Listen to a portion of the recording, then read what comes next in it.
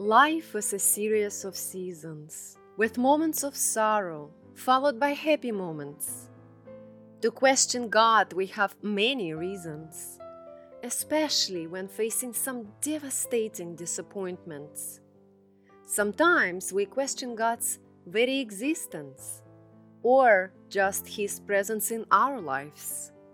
We may confront the idea of God's goodness with resistance, especially when grief our daily emotions drives. Our emotions are not a very reliable source of information. How we feel changes often too randomly. That's why to confidently walk toward our destination, we need to immerse ourselves in truth extendedly. God's promises are the only solid ground to stand on. Everything else is unstable and temporary. His word is the truth for us to lean on, so that our lives can be for His glory and extraordinary.